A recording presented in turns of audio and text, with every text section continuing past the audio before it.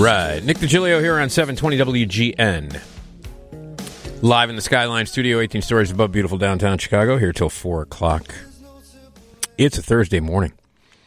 Or it will be, I should say. After midnight, Dan Fienberg is going to join us, Hollywood reporter, TV critic, and we'll talk to him about a bunch of TV. We're going to talk about abandoned places that no longer exist, and some crazy celebrity endorsements as well. 312-981-7200 is the phone number if you would like to join us. My guest right now is Max Grinnell, who is the urbanologist. He's an urbanologist, a geographer, historian, professor, and raised in Seattle and Madison, Wisconsin. He was educated at the University of Chicago. He's an expert on urban design, planning, public art, and the creative economy and the history of cities. And we're going to talk about the history of Chicago, Labor Day, and the labor movement. Chicago and Illinois are a big part of the labor movement, and Labor Day is Monday. So we thought we would talk about the history of labor and labor movement in the city and the state as well. Max, hello. Nick, how are you? Thanks for having me back. Absolutely. Good to be here. All right, good to talk to you. How did you become an urbanologist? Where did that give us the background? Well, it's an interesting story. I was looking through one of these, old school. You and I both remember these old school dictionaries, and it's actually at a branch of the Chicago Public Library. It's just probably almost 20 years ago. And I was flipping through, literally just looking through the pages, looking at stuff I had studied both at the University of Chicago, and I was like, how do I put those things together? And I literally came next to the word urbanologist. And I was like, someone who studies and explores the urban condition. And I was like, well, that's me. As you said in the intro, public art, urban design, community development. Cities are complicated, endlessly fascinating places, and so I thought, boy, that's the perfect way to do it. And practical background too. Someone had already literally squatted on urbanologist.com. So it had to be that. I'm the only one, the urbanologist. Right. So it all happened. Yeah. And as an urbanologist, what exactly? How does that work? What do you do? What do I do? Yeah, sometimes people come into my talks and they say, or they used to come to my talks, for they're all on Zoom, and they said, what is it exactly you do? I've taught urban studies, both at the University of Chicago, where I went to school, and in Boston, both at Boston University and Massachusetts College of Art. So I'm in the trenches teaching intro to cities and culture, in an attempt to get young adults and anyone else interested, both not just in a career and working around cities, but just kind of understand all the bits and pieces. I'll have students we'll even look at an old school classic like Richard Scarry's Busy, Busy Town and say, what does this tell us about how young people look at cities? So how if you were to make your ideal block or sidewalk Richard Scarry style, what would you put on it? So it's kind of a gateway to, I like to convert the unconverted, right? Like who are those people? Like, hey, I'm walking around, say, a Hegwish. I'm walking around a Pullman, which I know we'll talk about tonight. Like, who are the people there? Was it Mr. Rogers used to tell us? Who are the people in your neighborhood? Yeah, that's it. That's kind of the first principles of what I do. What cities have you found most fascinating? I mean, we're obviously going to talk about Chicago tonight, but what cities have you found the most fascinating to look back at? That's a good question. I mean, I'm especially with all the stuff we're going through right now, with the pandemic and everything like that. I love big cities, Chicago, Seattle, where I was born.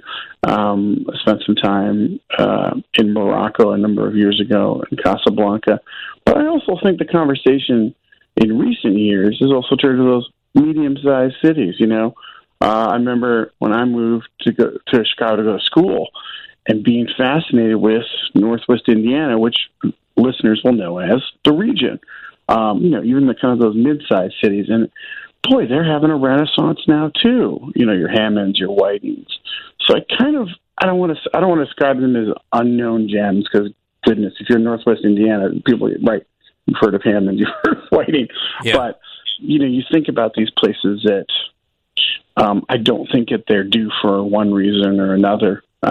Providence, Rhode Island, another one of those cities. I think it's kind of people in Providence will tell you it's great, but some people might, be as less familiar with these places. And I think in smaller, medium-sized cities, you can kind of get to, we know how this goes sometimes in Chicago. You kind of have a little more access, right? Maybe the city manager.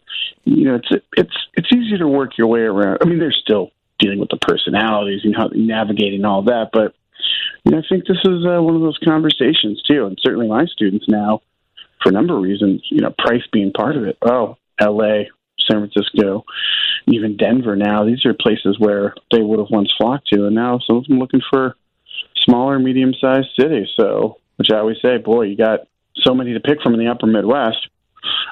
Great place to start. Yeah. So your website is theurbanologist.com then?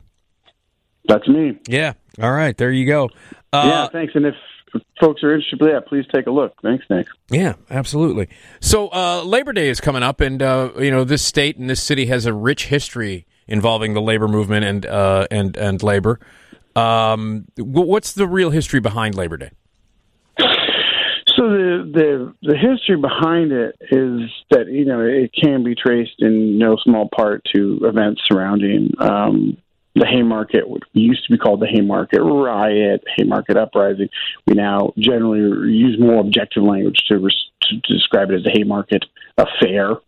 And for listeners who may be less familiar with that, this is part of the struggle for an 8-hour day, which is something that had been talked about by the Knights of Labor. And they were kind of I don't want to describe them as a single-issue group, but they were really focused on working an 8-hour day. One thing I always tell my students, we're talking about work or labor in cities, is most people, again, broad generalization, in the American experience, you just worked more or less, not all the time, but pretty much as long as you could, 12, 14, 15-hour day. And for a lot of people, until kind of labor reforms of the late 19th and early 20th century, and then really ramping up around as a response to the Great Depression, maybe you had some time after church and your religious service on Sunday. That was kind of your time for rest.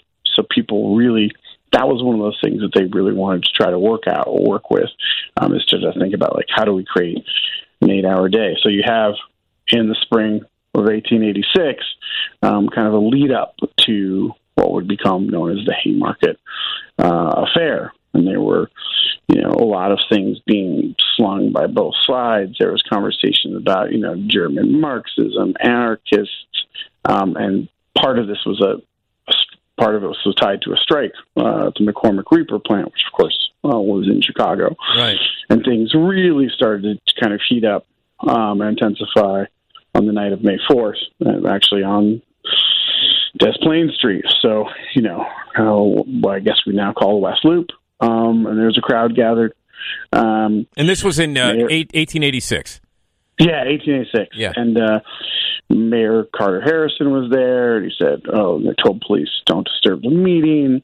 And of course, this kind of no one really knew what happened exactly at the time, but someone hurled a bomb at the police. One officer died right away. Police pulled out their guns, firing all over the place. When it was over, you had 60 officers injured, and 8 of them died.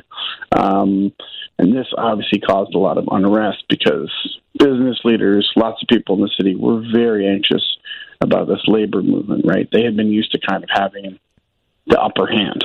Mayor Harrison banned meetings, he banned processions, police made picketing very difficult. And so this is kind of start of this broad movement. Now, there had been strikes before 1887, the National Railroad strike, but this was really that transformative moment, Nick, where really things started to happen, where people moved very quickly. And after this time period, they put some of the so-called anarchists on trial.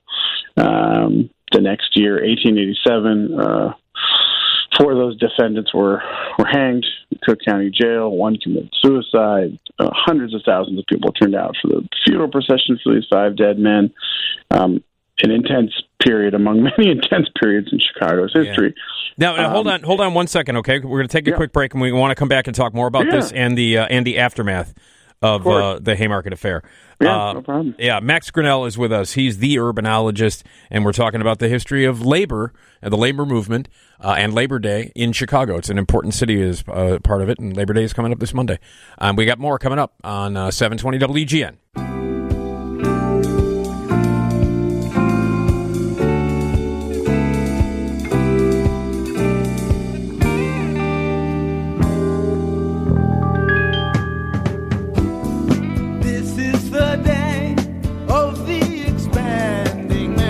Right. Hey, it's Nick DiGilio on 720 WGN, live in the Skyline studio, 18 stories above downtown Chicago. We're here till 4 a.m. Coming up on a Thursday morning, Dan Fienberg is going to join us after midnight to talk TV, as he does every couple of weeks. Right now, we're talking with Max Grinnell. He's the urbanologist. You can check out theurbanologist.com. And we're talking about the history of Chicago, Labor Day, and the labor movement. Labor Day is coming up on Monday, and this state and this city, Chicago in particular, has a very rich history when it comes to the labor movement. And we're talking about that history right now with Max Grinnell. Okay, Max, continue. We were talking about what was happening right after the Haymarket riot took place, and continue where you were. Yeah, so after the riot, there was a trial of some of these so-called anarchists at the time, and after this tremendously contested trial, there were legal appeals, and eventually the next year, in November of 1887, 4 of the defendants were hanged in the Cook County Jail. One committed suicide. Lots of people turned out for this funeral procession, which would be kind of a familiar thing among other trials in the labor movement. A few years later, actually in 1892, Governor Altgeld, he granted the remaining defendants a pardon, and of course he was criticized by members of the business community as well, too. So you had a couple things that happened after that. There had been an interest in creating a Labor Day before then, and certainly what the International Workers of the World seized upon at the time was to celebrate May 1st as May Day, as a kind of international workers' holiday encompassing all workers. So that was kind of part of that story. We also think about how do we celebrate Labor Day more formally, and actually, interesting enough, the same year that those defendants were hanged in Cook County Jail, interesting enough, Oregon was actually the first state to make Labor Day an official public holiday. So that was kind of part of that wrinkle. It's been a federal holiday since 1894, so it definitely has this long history. So to say that Chicago has a key role in thinking about all these events to lead up to it, I think is really crucial, because certainly there was nothing without, there was no precedent before these events of the Haymarket Affair. Worldwide attention, hundreds of thousands of column inches in newspapers in dozens of languages, both in Chicago, the German press, English-speaking press, other languages, and around the world. And of course, as I always like to tell my students, you think about there's no radio, there's no TV. I mean, those daily papers were how people found out about these things. And, and pamphlets and things of this nature. So this is really a seminal moment in thinking about, what's next for the laboring class, which, hundreds of thousands of people, right? You think about everything from the stockyards to the steel mills, to food processing throughout the city. I mean, all these kind of wrinkles, and different strands in the labor movement, just like we have today, whether it's SEIU or Teamsters or textile workers, but really a lot of this can be traced back to the Haymarket Affair. And if folks are probably familiar with, if you go to the exact site where the incident took place, you can find an amazing statue which kind of tells the story. And actually, I think it was dedicated in 2003, 2004 by Mayor Daley. It was done by Mary Brogger, who's a Chicago artist, and it's an amazing sculpture. It's the speaker's wagon. I think it's 12, 15 feet tall. And finally, I think workers getting their due in 2004 of the people of this affair, and it's really, folks have the opportunity. It's a wonderful sculpture. It really is. Yeah, it is. It's beautiful. It is really beautiful. I've seen it several times, and it's great. And it really does capture what happened at that. It's really powerful to be there because that's exactly where it happened.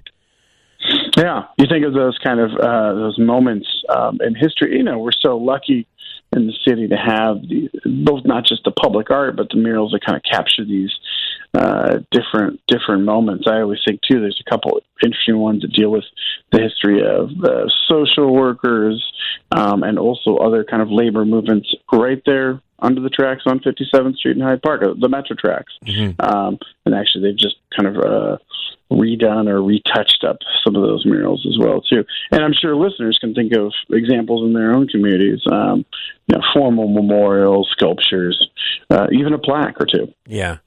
In general, we'll get back to some historic Labor Day things in a second here. But in studying Chicago and living here, what are some of your favorite things about this city, historically and now? I think that a city, and I'll steal a line from Walt Whitman. It contains multitudes, and there's so many wrinkles that I think that we're always learning more about. There's been a resurgence of interest, even in building materials. If you think of the type of Chicago brick, right? And of course, you might go by, and if you're kind of initially less curious, you might say, "Oh my God, who cares about this brick?" But it's also the history of technology. It's also the history of the materials behind it, and the folks who made it. So, that's kind of just a small starting point.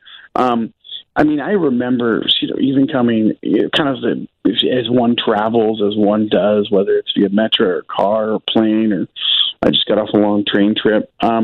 You think about what you can see on foot and through other modes of travel just by going through the city. One thing that I remember that's fascinating to me, a small thing, when I moved to Chicago, I had never seen in Seattle. It was sort of more genteel. I'd never seen people double park before, and I thought to myself, as I was going to get, I was going to get a Polish at Maury's Deli at 55th and Cornell in Hyde Park, and I saw 4 cars double parked. Now that's a little moment, Nick, but that's a different thing. I think of those kind of moments, and if you slow down and you take the time, and God, some of us are fortunate to have a little bit more time during these times, just to think about those type of things. Even something, especially we've seen during the pandemic, is the role of just the difficulty of being able to move around a place. If you go out to O'Hare on any day that was before, March 15th or March 20th, a place like O'Hare, essentially 30, 40,000 employees. Yeah. That's like a miniature city right there. It really should maybe be its own community area. And everyone wants to talk about the 78. Maybe O'Hare should be the 78. Yeah.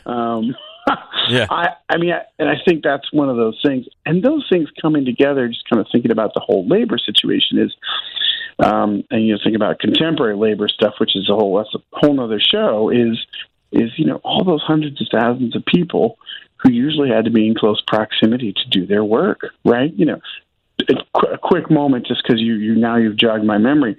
I remember being fascinated with the stockyards, and it's funny because when I came to Chicago, I was still a vegetarian from high school. Yeah, but I went there, 41st and Route or whatever. And I tried. All I could see the stockyards gate, and behind it, not the modern equivalent, but everyone knows what it is. You've been over the stockyards the last 40 years. It's light industrial, right? Yeah. PepsiCo bottling. Yeah. Yeah. And to me, that was fascinating to think about what were the lives of the men and women who worked there, black, white, Latino, and other groups, that labor, and of course, like everyone else, I ate up books like Upton Sinclair's The Jungle. Sure, yeah. And just those are those things, and I think an everyday object like a brick, a piece of brick, an architectural detail, goodness, a hot dog. I mean, those tell us a lot about what Chicago has been like, and also might be like in the future. I have to say, I eat meat now. I'm not a big veggie dog person. I'm not too keen on those. But other than that, I mean, those are. I think those are like some of those gateways to think about, like who are we? Who are we as a city, and who are we as a people? Yeah. Yeah, it's a lot to think about. It really is, and that Haymarket affair really did make a huge impact, and led to what we're talking about now. Max, hold on, okay? Yeah, no problem. All right, Max Grinnell is with us. He is the Urbanologist. Check out theurbanologist.com, and we're talking about the history of Chicago, Labor Day, and the labor movement together. And we'll talk more with Max coming up right here on 720 WGN.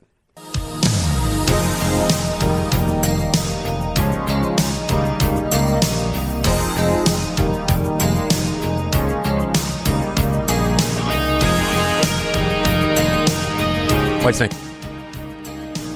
Nick DiGilio here on 720 WGN, live in the Skyline Studio, 18 stories above beautiful downtown Chicago. Coming up on a Thursday morning, Dan Fienberg joins us every 2 weeks on Thursday mornings to talk TV, and he will be with us after midnight. We're going to hear some classic comedy from Johnny Carson. You can watch the Johnny Carson show every night on Antenna TV, and we like to play back some comedy, whether it be a sketch or an interview or some stand-up, and we'll hear some stand-up from 1987. Jeff Cesario, very funny guy, Jeff Cesario. We're going to talk about abandoned places that no longer exist, and some vintage celebrity endorsements and some ridiculous celebrity endorsements as well. 312-981-7200 is the phone number. If you would like to join us, we would love to hear from you. 312-981-7200. I'm talking now with The Urbanologist. TheUrbanologist.com is the website. Max Grinnell is my guest, and we're talking about the history of Labor Day and the connection between Illinois and Chicago as well. And Max, so we're moving on from the Haymarket incident. So how much in the world of labor conditions, what was it like before labor rights, for the push for labor rights? What were the labor conditions like in cities? There were no guarantees in terms of the length of the day frequently, depending on whether it's piecework or not, in terms of safety, in terms of equipment, sometimes in terms of formal training or apprenticeship. Something that changed a lot, too, with things like building trades and formalization of these things as professions. Yeah. Whether it's telephone maintenance, repair, or kind of other related trades. So a very difficult life for most people. 95% of most laborers, and of course that was famously, as a U.S. Census classification, is laborer. A general tradesperson who would kind of be responsible for a lot of different things, and very, very little leisure time, which I saw a study a couple of years ago that shows that some insane percentage of Americans never take their own time, their own guaranteed vacation time, which to me that's another American tragedy, Nick. Yeah. To take off your own time that so many people worked hard for. And I just kind of on a personal note, my father, with all this kind of stuff going on with the post office, my dad was a long time National Association of Letter Carriers, which is another trade that was eventually formalized and formed a union. So, there are, you would describe it as pretty brutal. Yeah. It's kind of an understatement. People, if they had leisure time, as I was saying in an earlier segment, it was sometime after religious services on Sundays, or maybe a little, a bit or piece of time here and there throughout the week, but certainly not a lot of leisure time, and working conditions fairly grim. Maybe if you're in one of kind of a small slice of trades, right? Financial services, a banker, someone like a tradesperson who repaired musical instruments. And these are really small slices. Yeah. You might have, remnants of a guild system or something like that. But for most folks, definitely not the case. You were working. Yeah. You were working, and sometimes under duress. And if you worked outside, you're working a lot during the summer. Yeah. Sun comes up early, goes down late. Right. So conditions were not good until conditions were, definitely not good. And so these moments, kind of where these disruptions, Haymarket Affair, the Pullman strike, and others throughout the city's history. There are certainly dozens of them, but those are two of the very well-known ones. Well, let's please tell us about the Pullman strike, for people who might not know. Well, as a former Amtrak employee, as a former railroad union member, I'm what they call a rail fan. Sometimes they refer to us as foamers, but it's not a compliment. I've always, it's more of an insult. I've always had a fascination with railroads. So George Pullman, interesting guy, like a lot of other folks in Chicago's mid-19th century history, came from New England, or came from Brockton, New York, actually. So came from the Northeast. Engineer. And his first kind of thing, which some people may know about, but I always like to point out, is he was responsible for lifting buildings throughout the loop. So they'd be raised, and you would be not you'd not be in the muck. Tremont House is a good example of this. So that was his first career. Mm-hmm. You might say first claim to fame in the city of Chicago, which gets overlooked because he also worked to create the Pullman Company, which created, as folks may know, if you know a little bit about railroad history, these were the cars. He wasn't the first person to invent an overnight sleeping car on the train, but these were the cars that became famously popular. You would sleep on them overnight. And famously, he had created some of the cars for President Lincoln's funeral train, the Chicago Alton Railroad. So he was kind of a big deal. Yeah. And he built his own company town south of the city limits, in the town of Pullman, not surprisingly named after himself, and the Pullman Palace Car Company.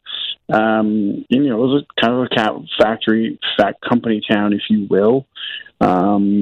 People could live on the grounds. There was other kind of this close relation, kind of a paternalistic relationship between George Pullman and his employees. Wages went down during the Depression, starting in the 1890s, 1893, 1894. The workers had appealed for support to a larger union, American Railway Union. Nothing happened, and eventually what they decided to do was create this strike so you would slow down the sleeping cars. And eventually it crippled railroad traffic throughout the United States. And people were not happy about this. Federal government eventually intervened.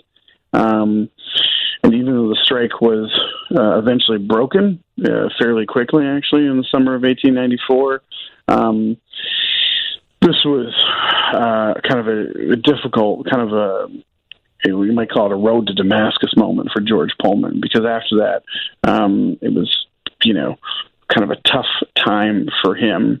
But at the same point, even though the people who were part of the Pullman strike did not obtain what they thought was fair arbitration, it was one of these moments where it was clear that there was something kind of larger in the labor, a growing labor consciousness. Oh. And of course, if you think about that, what the equivalent today would be like, which has happened, and they certainly have talked about it in the past, is, pilots going on strike or people working at Boeing going on strike. So of course, Boeing isn't making a lot of new planes right now. Yeah. But this is kind of that similar disruption. I guess you would say in the middle of the 20th century, United Auto Workers going on strike to say, guess what? No more cars, or we're going to do a slowdown of work.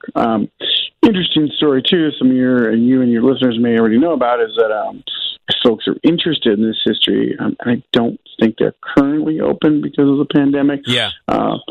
The Pullman site, which was made a National Historic Monument by President Obama, has a dedicated funding stream. So they're working on getting more interpretive centers down there, or the kind of more robust programming. I know there's been talk about opening the Hotel Florence again, which like myself and friends used to go for years to Easter brunch over there at Hotel Florence. Yeah. So it's a great way to, because you were talking about earlier, but kind of exploring Chicago, exploring cities, and getting that firsthand knowledge. It's a great way to learn about labor history. And also, just if you're interested in railroads, which seem to be having, as we say, a moment again amongst many folks. So considering now that the CTA makes rail cars again in the city, which is exciting, or has a contract, it's a great place to go and kind of learn some of this history firsthand. If folks are interested in checking it out. But another one of these kind of tremendous moments, a real disruption. With laborers rising up against, this kind of paternalistic system, and of course, more importantly, reduced wages. Yeah, absolutely. Okay, Max, hang on. Max Grinnell is here, and we're talking about the history of Labor Day and the labor movement here in Illinois, and particularly in Chicago. Labor Day is on Monday, and we have a rich history in that department right here in the city. And we'll talk more with Max right here. He is the Urbanologist. Check out theurbanologist.com. Coming up here on 720 WGN.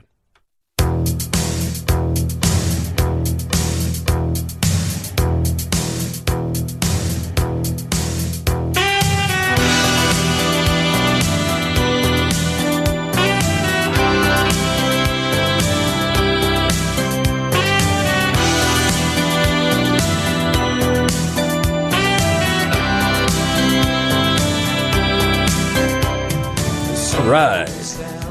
Nick DiGilio here on 720 WGN. Live in the Skyline studio here until 4 a.m. Coming up on a Thursday morning. Dan Fienberg joins us every 2 weeks to talk about TV, and he'll be joining us after midnight to talk TV. 312-981-7200 is the phone number if you would like to join us. We would love to hear from you. It's Labor Day on Monday, and so we have an incredible, rich history here in both Illinois and in the city of Chicago. Regarding the labor movement and Labor Day in general. Theurbanologist.com is the website. Max Grinnell, who has studied cities and history and all that really cool stuff, is here to reminisce and talk about the labor history in Chicago and beyond. Max, let's talk about the blue collar sort of mentality that we have in this city. Is that tied to the labor movement, you think? Yeah. I mean, so absolutely. I think that's, you think about whether it's images presented in film, whether it's the Blues Brothers, which are obviously they're musicians. They do reference their union card, I will note, at one point in the movie. Yeah, they do. It's famously and wonderfully. I think it's a part of the city's identity, and it's having only been here since the mid-'90s, a lot of that has changed fairly quickly. If you think about what constitutes a blue-collar job, right? You go down to the southeast side and you see the USX Steel. They're still reworking on that site, but there's no laborers. It's a park. Yeah. Among other things, you think of what constitutes a blue-collar job. You think of kind of the concentration of stuff over near west side, like Teamsters City, and kind of like where are those people laboring? And you think about the actual numbers, and they're fairly small. You still have certain industries in the city. I always tell people Chicago's still a big place for food production. Mm-hmm. Produces more pork rinds, chicharrones, than any other city in the world. I didn't know that. That's amazing. Yeah, there's still these moments. I mean, you think of other things which have, for a variety of trade agreements, et cetera. Goodbye volume candy industry, right? Ferrara, Brock's. What did they blow up the Brock's factory for one of the Batman movies? Yeah. so some of those things, if you consider candy workers blue collar, and definitely people working with their hands, but those other jobs, a lot of them have changed, and I think this will be a challenge for labor going forward. Labor unions, and we see it already, is you're not fighting necessarily business or government or lack of intervention, too much intervention, but you're going up against algorithms. You're going up against apps. That's the kind of harder. That'd be a whole nother show. But I think it is. People really seek it out. I mean, people want to. They want to experience that kind of that blue collar kind of experience in Chicago. I think it's harder. I mean, I know it's harder to find. Yeah. You think about kind of whether it's associations with kind of people going to a tavern or whatever. Second, third shifters. I mean, there's a lot of change, even the kind of those social spaces. Right now, you're more likely to find, I don't know, expensive tasting menus on a rooftop. If you can find a rooftop bar that's open. Yeah. So I think there's that kind of shift in the change and decline in those professions, or they happen. They're hidden from us, right? And I always tell people, and the place I'm fascinated with, you asked me kind of that question about, there's always something new. I had never walked on foot around Elk Grove Village. Some people listening probably know that Elk Grove Village has one of the world's largest industrial parks. Massive, right? So there's work going on out there near O'Hare to support various industry, but we don't really see it. It's not men or women out there, whether it's kind of performing manual labor or physical labor, and I think the fabric of the city has changed much as well. You think about over a third of the city is Hispanic or Latino, Latinx. That work has changed a lot too. You might think of blue collar work as being landscapers, gardeners. But yeah, I know people crave it. I mean, people, it's such a big thing, and this so well through movies, through songs. And in some industries it's still there, food processing and a few other places. But you'll still encounter people. I've still encountered people who want to see a steel mill or something like that. It's like, well, that's really hard to find in the city limits. Yeah. But there's certainly people, there's people working. There's people out there doing all these jobs. I mean, I think of, building trades, so those are still really robust places where you might see work like that. But those things that you think of, obviously no more stockyards, steel mills, these kind of, you can sort of see some of the railroad stuff if you go down to South Lumber Street, south of Roosevelt Road. Yeah, that might be trespassing. So please don't go into it anymore. Right. But you certainly, you get a little sense of it. When I was in Union Station 2 days ago, jumping on the Amtrak or coming off one Amtrak, getting the other, you see, some people doing track work inside the station and things like that. So it's still there. There's just a lot less of it. Yeah, it's true. It's a lot less of it. But I mean, I think to the rest of the world, Chicago has a very, very blue collar, representation. I think I think people outside of Chicago think of us as a very blue collar city.